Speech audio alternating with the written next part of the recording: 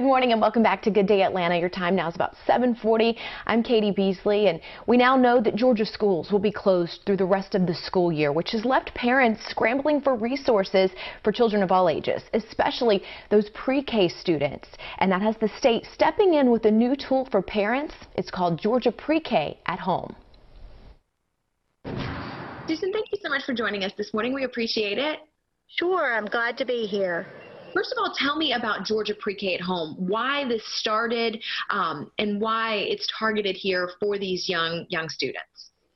So as you probably know, right now these are unprecedented times, and pre-K is closed right now due to the governor closing schools. Our department decided to go ahead and close the pre-K programs too.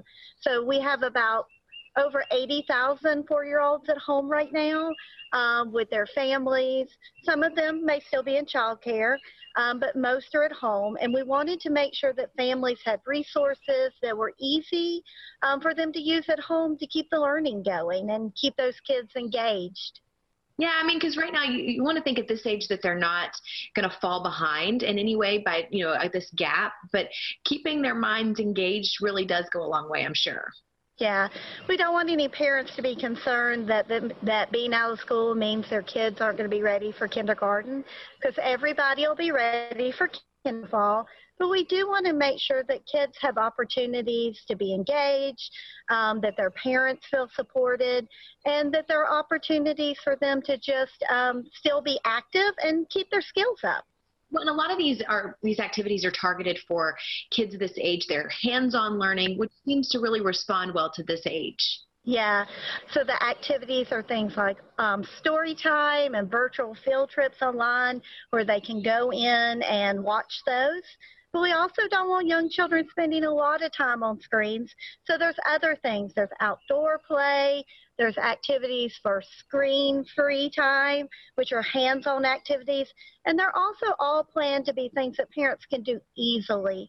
Right now, parents are really busy. Many of them are trying to work from home at the same time that they're trying to help maybe their older children with school. So these are activities that can easily be done and keep those 4-year-olds engaged and busy during this time.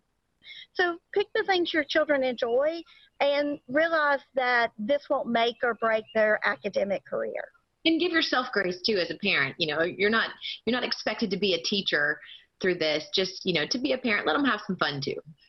Yeah, I've seen a lot of things online about parents realizing skill that teachers have, and imagine having 22 of those 4-year-olds in a pre-K classroom. So yeah, give yourself grace, and remember, at 4, learning's supposed to be fun. So when it stops being fun, probably stop doing it and try something else. Oh, I love that so much. Susan, thank you so much for joining us. We really appreciate it. Sure. Thanks so much. Have a good day.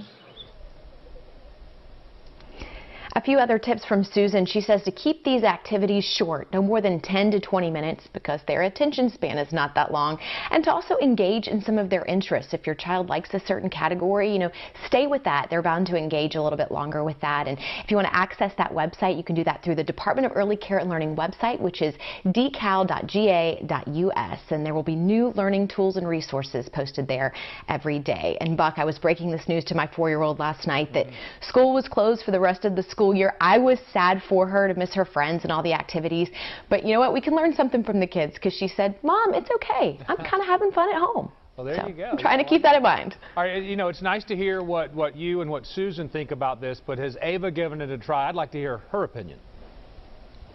Oh, well, she's asleep right now, thank goodness. I'm expecting her up any moment. But yeah, I mean, we're doing some of these things, the virtual, school lessons, when you can tap into the Georgia Aquarium. There's some really cool resources there that you can play around, and it just kind of takes the pressure off of you to find those activities for a few minutes. For sure. All right, all of us finding creative ways to get things done. Katie Beasley, thank you. That's right.